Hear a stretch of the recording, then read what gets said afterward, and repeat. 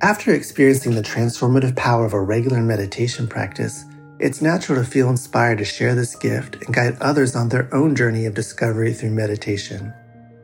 Join Buddhist teacher David Nichtern and Duncan Trussell, comedian and creator of the Netflix animated series The Midnight Gospel, for a free online event on Tuesday, May 7th at 6 p.m. Eastern Time. They'll discuss the profound practices of mindfulness in Dharma Moon's renowned mindfulness meditation teacher training program.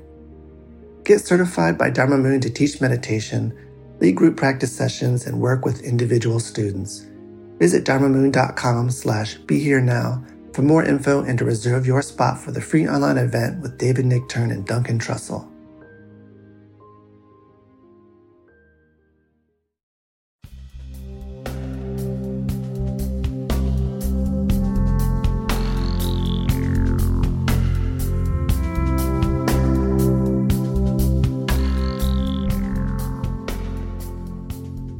Hi, everyone. It's Raghu. I am back.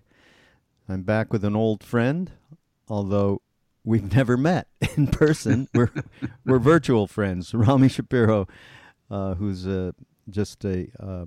Rami, even though we don't know each other that well, we've done, this is our second podcast. I do know of your work. Rami does incredible work and is a rabbi, obviously, and we're going to discuss a book that he put out called the World Wisdom Bible, which is very interesting. But I will say to you, even though, as I said, we don't know each other that well, you are like total family as far as I'm concerned, and this book proves it, because the moment that I arrived in India with Ram Dass, when he went back the second time, and met his guru, became my guru, Neem Karoli Baba, the first words out of his mouth, at least in the first couple of times that I saw him, all one. All one. Oh, there is only one. I thought you were going to tell me the first words out of his mouth was Rami or something. Ram. It was Ram. Hey, Ram, but I meant me. Yeah. So, and that's, if nothing else, is what this book is about, and it's a really beautiful thing, the way that you, and we're going to get into it. But you know what? Okay, great. First, I have to have you take on the role of rabbi at this moment, because some time ago, after Leonard Cohen died. So Leonard, I'm from Montreal, and we actually grew up in the same area of Montreal called Westmount, and his grandfather started Shar HaShamayim, which was a major synagogue in Montreal. And my mother's first cousin was the head rabbi there, who bar mitzvahed me. And so we have this deep connection and many mutual friends, and I had met him. And so, and when I was a kid growing up, because he was somewhat older, he was a hero. And everything that he wrote, and every word that he wrote, and every song, I mean, it was just so meaningful for me. So that when he died, there was, a lot of articles about him and so on. There was one in particular that really struck me, Rami. And it was it's an article, it's called Being Leonard Cohen's Rabbi, by Rabbi Mordecai Finley. I don't know if you know him. Yeah, I know Mordecai. Oh, you do? Oh, yeah. Okay, perfect. So there was the discussion about where they were at around the Kabbalah, and how they were really tuned in together about. And I'm trying to decipher. I have been trying to decipher, because I'm not a student of Kabbalah, and I left Judaism not in such great shape because I was forced to go, to shul on the high holidays and all that stuff, and ran off to India, right? But I have read some things, so I have always had an interest. And here they talk about Lurianic Kabbalah sees the breaking of the vessels as the poetic truth that defined the breakage of the human being. Okay, that's one of his statements. we had both seen the terrifying obsidian luminosity. I mean, this man can write. We shared a world of divine absence, except for a shattered residue. We shared a common language, a common nightmare. I think Leonard finally found a rabbi who spoke the truth from which he wrote. And then that took me into, okay, I got to find out about the breaking of the vessels. And now that I have you here, can you talk to me about the breaking of the vessels and this concept that they shared from the Kabbalah? Sure. So in 1492, when Columbus came to America, the big tragedy of the era for Jews was when Jews were expelled from Spain. They've been living in Spain for 1,000 years, and they needed, it was their equivalent of a Holocaust. It was incredibly traumatic to the world Jewish community, and they needed a way of explaining it. And ultimately, you get this Rabbi Isaac Luria, who creates a new theology for Judaism based on the notion of the breaking of the vessels. And the idea is that when the universe was created, the divine energy that was supposed to be at the heart of everything was poured out and was supposed to be contained in these vessels. But the vessels had never been tested before, and they cracked, they shattered, they broke. That's the breaking of the vessels. And the energy of the divine was shattered and sent out into the universe, and eventually becomes trapped in the material world. So the theology that Luria comes up with is that in order to put God back together again, because unlike Humpty Dumpty, you can actually put God back together again. To do that, God needed a repair people, right? And so God chose the Jews for this act of what we call tikkun olam, which in modern Hebrew is social action, social justice.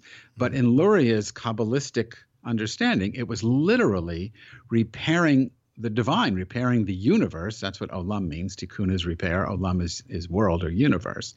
Repairing the universe by lifting these trapped, or freeing first, the trapped sparks of God in the world, and lifting them back up and putting God back together again, in a sense.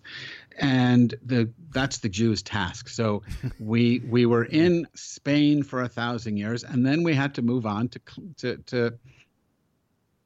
put God together again, somewhere else, to find other sparks to be liberated. And we didn't want to go. So his surmise was that God forced the expulsion of the Jews in order to move the Jews to the next cleanup site. We were like the hazardous waste cleanup folks of the planet. On a deeper psychological level, I think what Luria, the reason Luria still works today is not because of the ontology. I mean, not because anyone necessarily believes what I just said, literally. Mm-hmm. But if you take it metaphorically, the idea is that at the heart of everything, well, I mean, now we can quote Leonard Cohen, right? There's a crack that lets, for him, it lets the light in. But everything is broken. Everything is cracked and can be repaired. Now, the question we would have is, what does it mean to repair this stuff? And we might differ on that, but that's what he has in mind, that everything is got this broken element. And just to say one more thing about it before, if you want to go on to repair, we can, but to say one more thing about the brokenness is experienced continually in our sense of alienation from one another, from nature, even from our deepest, truest selves. So we are trapped in our own sense of, and it's an illusion, I would say, ultimately, but we are trapped in the illusion of separateness. And that, to me, is the ultimate break. And then that can be repaired. And lots of religions talk about how to repair that. I actually I found some other article that included information around Sephirot, God's revealed attributes, and it said the task of individual men and women is to extract via an act of birur, those sparks, netzotzim, that are his or her fortune to encounter in life, and to raise and spiritualize them so as to reconstitute the Sephirot. Right. The way you do that is treating everything and everyone with absolute respect. Well, just last thing about this, because it starts to get into something that people, for me, that are listening to this podcast can relate to about how this can apply in their daily life. They talk about each individual, as he or she travels along life's path, encounters people, events, and things that contain sparks that he or she is uniquely suited to redeem. Likewise, the objects with which and people who an individual encounters are potentially suited to assist that individual in raising the sparks within his or her own soul. Each encounter and each life event is an opportunity to raise a spark of holy light or plunge the world even further into darkness. The raising of the sparks is the vehicle of tikkun ha'olam, the restoration of the world. I mean, that starts to get practical, shall we say. Yeah, right. I mean, it is a practical theology in the sense that it lays at your feet, healing the world that you encounter, human and otherwise. So yeah, it's very practical. It's also misleading in the sense that, because when we talk about repairing the world, it sounds like the brokenness is the problem. And in my own experience, and I imagine if you're coming from Neem Karoli Baba and an Advaita non-dual, understanding of reality, brokenness is just part of the greater whole. So I don't see it as repairing brokenness, as if you could make a world that was unbroken, that had no brokenness in it. I think it's more broadening your concept of reality so that brokenness fits in. Not everyone that I encounter, even though everyone has their, and we're using it metaphorically, this sense of brokenness, I'm really not here to fix that. I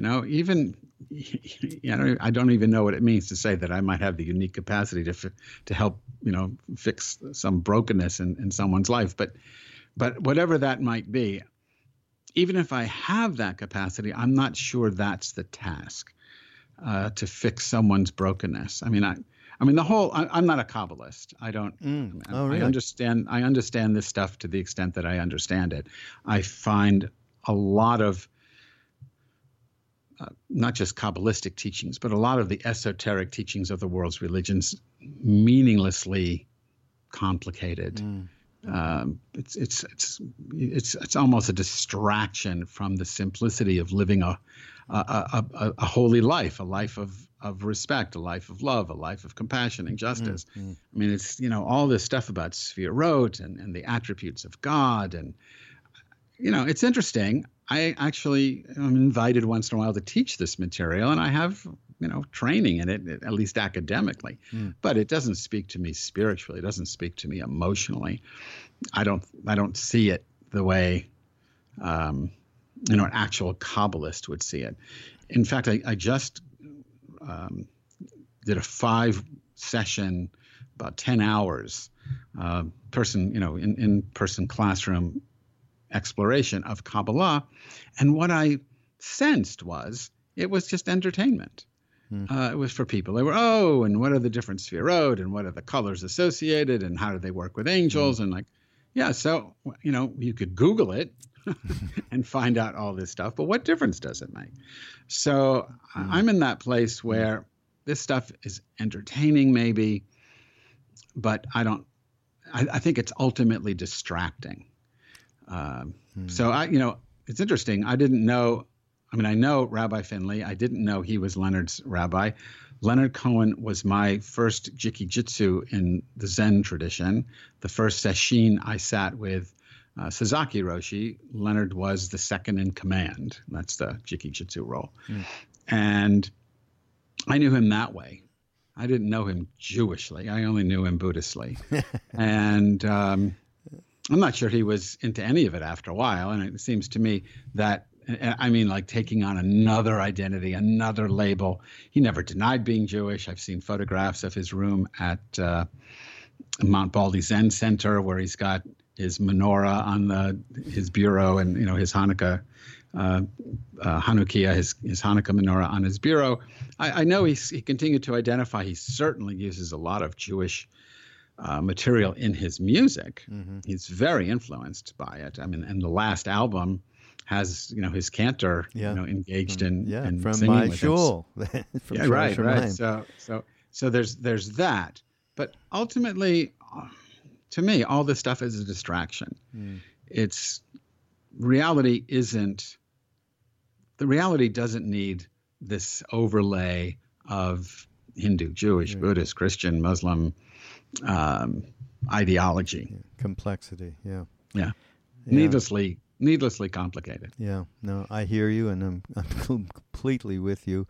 Although I have to admit, I do appreciate some of the Tibetan stuff that can be similar to that, very much so. If you go to His Holiness the Dalai Lama or any of these teachers, talk about complexity and people nodding off to sleep halfway through the whole thing. And I mean, it's an interesting question, though. Why is it really? Does it need to be that complex, or is making it that complex simply a way of keeping the average person from mastering it? It's like, oh my God, this is so difficult. I have to go to a rabbi, or I have to go to a lama, or I have to go, to a guru, because there's just no way I'm going to figure this out. It could all be just part of a just the way elites work. I mean, I'm at university a lot of the time, and I know that every department has its own language. And part of the purpose of that language is to make things incomprehensible to people who haven't paid their dues and enter into that field. So, my sense is it really isn't as complicated as we make it out to be. And I think that the complications just become needless distractions. And I imagine, I know a lot of people who studied with Neem Karoli Baba, and I don't think he was complicated. No, absolutely not. Subek, there's one. Christ, Krishna, Muhammad, your book. He basically said your book, what your book is reflecting. Absolutely. But on the other hand, I just want, because I love His Holiness and some of the other Tibetan teachers, including Trungpa Rinpoche, who I did spend time with a long time back. And they definitely had it wasn't coming from a place of let's make this this as complex as possible so that we'll ordain more monks or whatever it is, and get the Westerners in line. They did come from a very altruistic place, and His Holiness is, the Dalai Lama. When you just I didn't care what he was saying, just sitting there with him. Well, that's good. Then. Yes, darshan was fine with me. Yeah, I don't want to suggest that these individuals are consciously trying to obfuscate, reality so that they can, make a living at it. That's not what I meant. I think that the complication comes from a long time ago when you're creating a class system and you have the religious people in a certain class, and they're trying to maintain their role just the way college professors do in various fields. Right. All right, so talk about the book. How did this all occur to you to put together a New Testament for global spirituality that you edited? And what's the genesis of it? What prompted you? Yeah, the whole point of the World Wisdom Bible is to provide people with a text that shows that on the deep mystical level, regardless of the religion, the sages who are in that, the mystical sages, are all saying the same thing. And what we did was, you get lots of books on comparative religion. You can get lots of books that are anthologies of different religious teachings, but they're oftentimes divided by the religion itself. So what we did was we juxtaposed Jewish, Christian, Hindu, Buddhist. All the texts that we used, or all the traditions that we used, the texts that we quote from are juxtaposed one after the other, so that the message, the meta message of the book is, hey, look, they're all saying the same thing. It's not that one religion has the answer. It's that they are all either articulating the same answer at this mystical level, not at the surface level, but at the depth. Either they're all articulating the same answer, or I prefer to say they're all pointing toward that same truth that cannot be put into words. Yeah. And that's the point of the Bible. Our goal, I mean, this was published by Turner Publishing under the Skylight Paths imprint, and in collaboration with the One River Foundation that I co-founded a couple of years ago. And our original idea was to take the World Wisdom Bible. I mean, they're for sale. You can go to Amazon, you can go to Turner's website and buy them. But we buy them in bulk, meaning we, One River Foundation. And our original intent was to give them away free to hotels, retreat centers, hospitals, wherever you found a Gideon Bible. Yeah. Our motto was move over Gideon. Yeah. So if there's a Gideon Bible in a hotel, we wanted right next to it a World Wisdom Bible. Gideon celebrates one religion. And we wanted to say, hey, there's another way of looking at religion. There are other texts, there are other religions, and they have this shared, what we call perennial wisdom, that you might find more compelling, or at least equally compelling, to the Gideon Bible that's in the drawer. Although you might find a little pushback on that whole concept in this country. Yeah, I would think so. The surprising thing is I mean, we are doing it. Some places are taking the books and putting them on drawers. We found two things. One, it seems like fewer and fewer places actually have Gideon Bibles anymore. I'm too old. I didn't realize that. But more interestingly, we found that that the power of the book is in the conversations it raises. And people wanted to talk about the book, not simply, I'll send you 10 copies, find 10 places to stick it. They wanted to talk with their friends about the book. So we created a program around the World Wisdom Bible called Cup of Wisdom. And that is a salon that you'd host in your own home with a few friends. And you let us know you're doing it. We send you free copies of the Bible and the cup. It's a red coffee mug that goes with it, and a leadership guide. And we help you run little conversation groups in your own living room, and that's been more successful. We've got groups running in Atlanta now, in Houston. Great. I don't keep track of this, so I'm the wrong person to ask for particulars. But this is really where the book is going now. And it's really interesting what people are doing with it. It's a wonderful offering. Just showing the unity of all is just it's right up our line. I'll tell you that. But then there was and this, I just noticed this at the back of the book. It's actually an appendix. It's called Warnings from the Dark Side. Right. Okay. And then, and you say in here, we include some of these darker texts here as warnings. When you come across teachings such as those in the world's religions, know that they come not from the capital self, true self, shall we say, but the little self, not from perennial wisdom, from the optical delusion that breeds fear, xenophobia, misogyny, and demonization of the other. And then I turned the page to see what you were talking about, because you put a bunch of quotes in here from... And then I realized, oh, my God. I mean, you hear about this. And, of course, you hear more of it from Islam, the denigration of Islam because of the stuff that's in the Quran. Yeah. But you go to the Old Testament. I remember what Amalek did to Israel, the ambush they laid against the people as they fled from Egypt. Now go and strike down Amalek and destroy all they have. Have no pity on them. Kill men and women alike, infant and nurslings alike. Ox and sheep, camel and donkey. Yeah.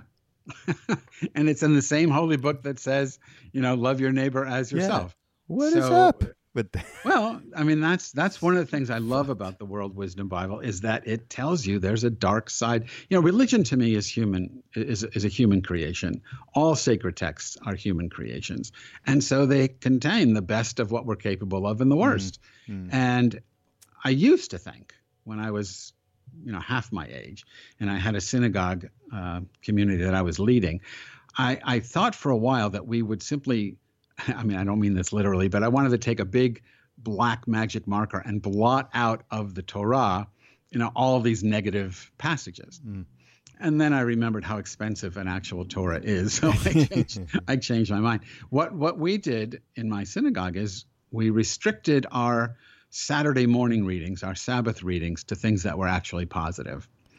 And for our the kids who became bar and bat mitzvah, regardless of what weekly cycle you're supposed to follow, we picked things that were uplifting, that were going to inform them in a positive way about not just being Jewish, but about being a human, and not read, even if they were coming up in the cycle of the week, not read these dark sayings.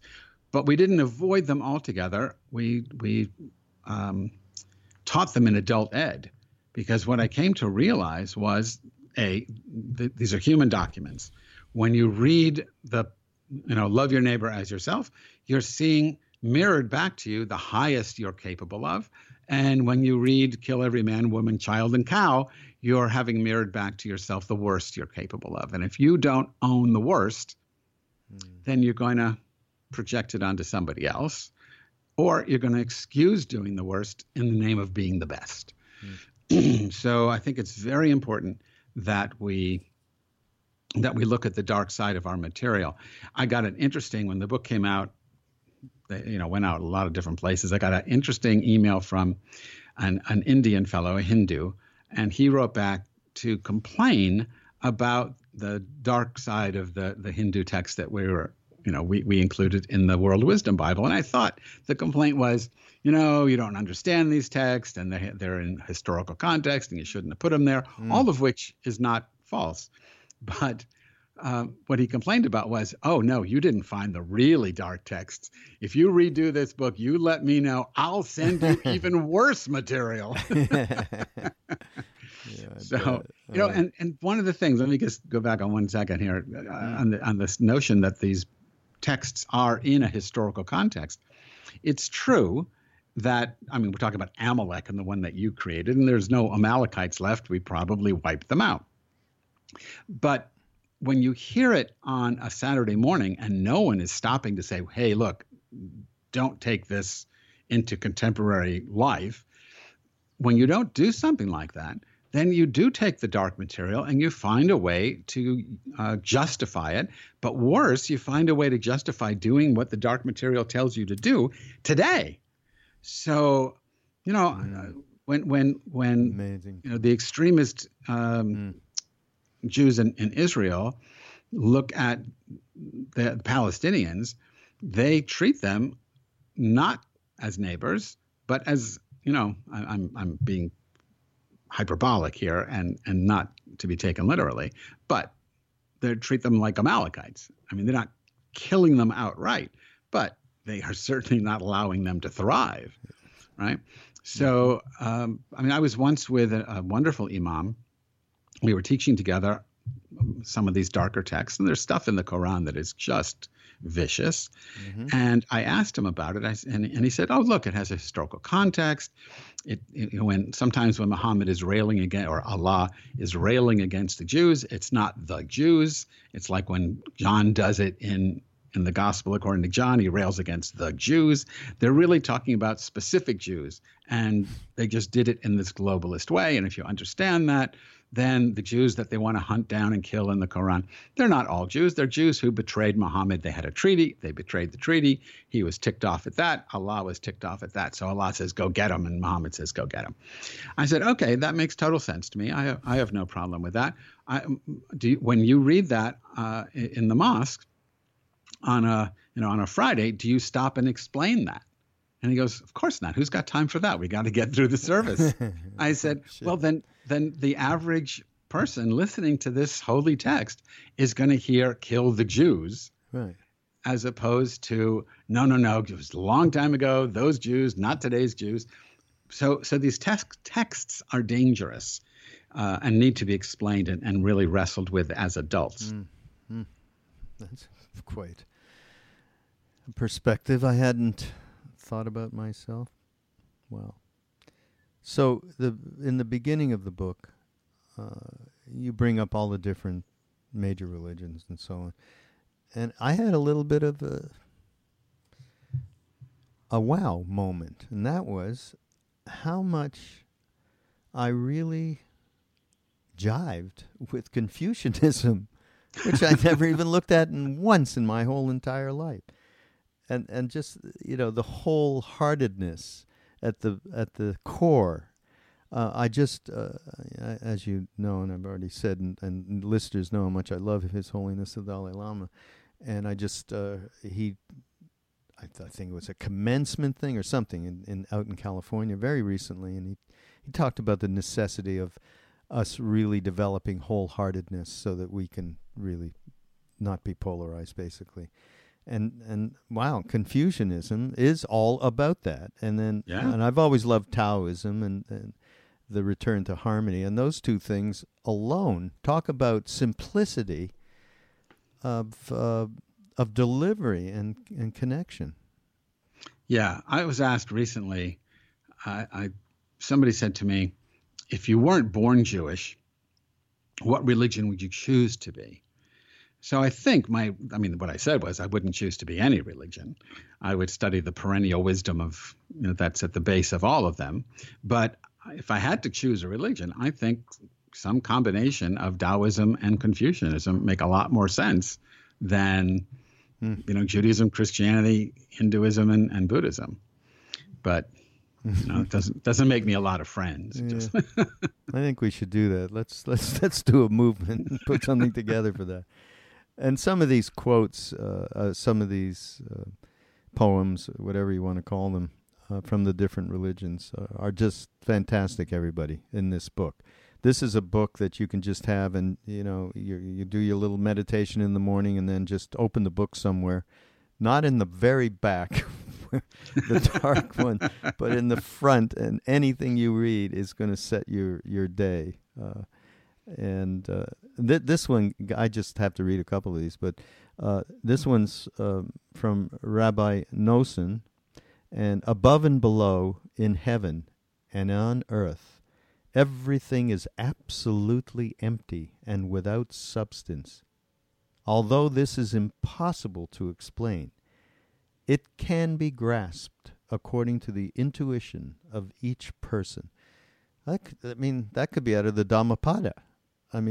Talk about bringing stuff together in that moment. Oh, my God. Yeah.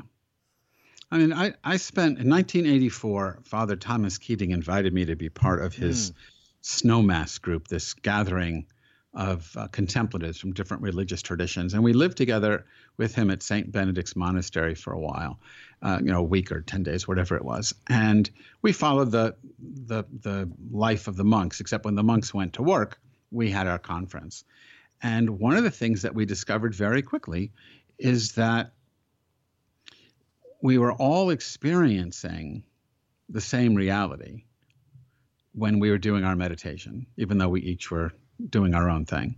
We all seem to have the same experience or non-experience because the self that would experience is gone. But we're all going to the same place, if you excuse me the metaphor. And when we come back, we use different languages to explain it. But the fact that Rabbi Nosson can teach this, and you find it in Buddhism, and you find it in Hinduism, and elsewhere, simply attests, in my mind, to the truth that there is an underlying, reality or underlying truth that all religions share, but that they all distort when they get into their theologies and their tribalism and all the rest of it. And that's where I think religion gets needlessly complicated. And that's where I want to just cut back to the heart of it, the perennial wisdom at its heart. Yeah. Another one of the things that has attracted me particularly to actually, there's two things that have attracted me to Judaism. As I said, I was forced by my family, so that that became an impediment for me. But two things. First of all, the cantors and the prayers and how they rode these beautiful waves, which I got without understanding a lot. I mean, I understood. I lived in Israel. I spoke a little Hebrew, so at that time. But the passion from which the wisdom came, and there's one poem in here that by Rabbi Levi Yitzchak of Berdichev from Hasidic Tales. Where I wander, you. Where I wander, where I wonder, you. Only you. You again, you always. You, you, you. When I'm happy, you. When I'm sad, you. Only you. You again, you always. You, you, you. Sky you, earth you, you above, you below. In the beginning you, in the end you. Only you. You again, you always. You, you, you. Yeah, it's powerful. I mean, it's a powerful. Levi Yitzchak in the Yiddish original, the "you" is called doodle. That's the word, and it's do is the formal "you," but doodle is like you, darling, my beloved you. Yeah. It's a very intimate you. So it doesn't come across in English. We don't have a word for it. But it might be better to say, above, sweetheart, it's you, something like that. Well, beloved, beloved, right? Definitely, beloved. It's a very intimate do, very intimate you here. And it's very, very essence of the tradition that I was steeped in with Maharaji, which is bhakti yoga of devotion. That thing could be just out of, directly. So, again, another incredible cross current. There's something that I saw. It's another fantastic. There's a lot of fantastic little things in here, Rami. Buy this book. It's fantastic. Buy this book. By the way, go buy the book. Go through our affiliate link on BeHereNowNetwork.com. Just go through that link, and then we get a little couple of shekels, and Rami does, and everybody is happy. This is a quote, and this is from a chapter, The Nature of Wisdom, Overcoming the Illusion of Separateness. If there isn't anything bigger going on exoterically in our world right now, never mind inside ourselves, it's this. And this is from Albert Einstein. And it was I guess it's a letter. I've never read this before. It's a private letter to Robert Marcus on the occasion of the death of his son. A human being is part of the whole, called by us universe, a part limited in time and space. He experiences himself, his thoughts and feelings as something separated from the rest, a kind of optical delusion of his consciousness. Great phrase. The striving to free oneself from this delusion is the one issue of true religion. Not to nourish the delusion, but to try to overcome it is the way to reach the attainable measure of peace of mind. Talk about simplicity.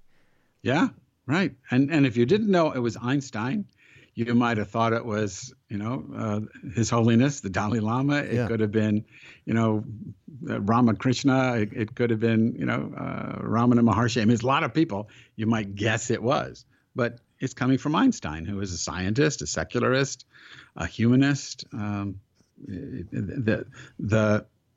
That wisdom is, I don't know if I say it transcends, but maybe that's the way to put it. That wisdom transcends all of our isms and ideologies. There is something else from the chapter, another, Understanding God Consciousness, the Eternal I. Why don't you talk about the Eternal I and its relationship to us in a practical level? That makes it much more difficult when you throw in the practical level, right?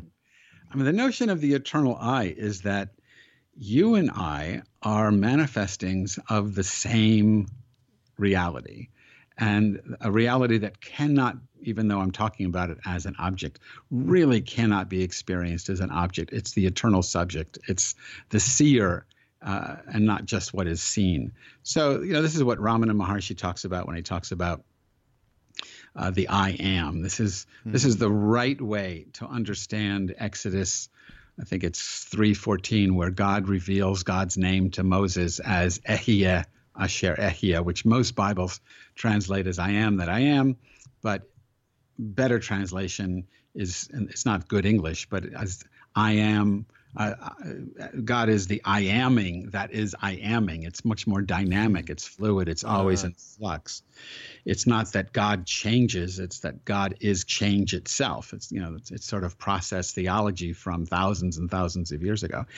This I is the I that looks through the eyes in our head. This is the I behind the egoic I that I think I am when I look at myself in a mirror. And, the practical value of realizing that I is then I realize that you and I are the same. Right. I don't know. I don't want to say thing. It's not a thing. We are the same process. We are the same. We are unique happenings of the same dynamic. When I know that, then the ethic that comes from that is the ethic of non-harming. I can't do anything. It's not like you have to be commanded, thou shalt not X. It's that when I realize that you and I, or each of us in the world around us, are interconnected, interdependent, as the Buddhists talk about it, pratityat samutpada. But more than that, that we are actually expressions of this singular reality. When I really know that, I can't harm. And the extent that I do harm is the extent to which I'm still locked into Einstein's optical delusion. So the work to me is to realize that, to tap into, I mean, there's no language for this. It's always bad because it's always dualistic.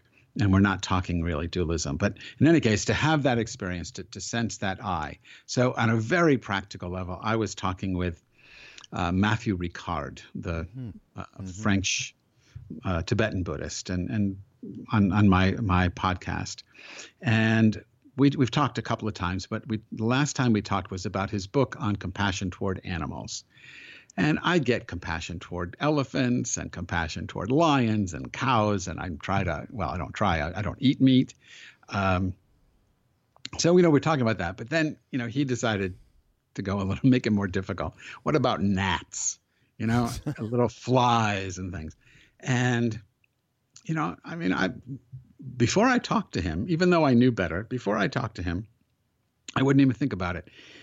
If there was a little bug in, we have these little bugs that come through the bathroom window. If I noticed it on the mirror or on the sink, bam, I'd kill it.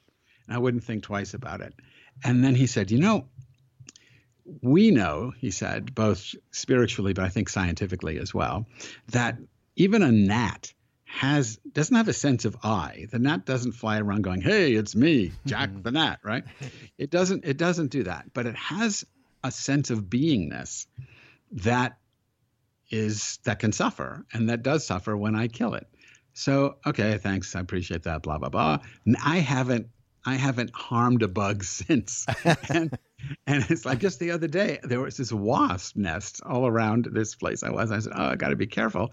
And I needed to get them out of where they were, but I did it in such a way that didn't do any harm to the wasp or any of the wasps. And the same thing with the bugs. Somehow there's a pause that now happens in my experience of the bug that recognizes, it's sister bug, it's brother bug, and I just have to let it be.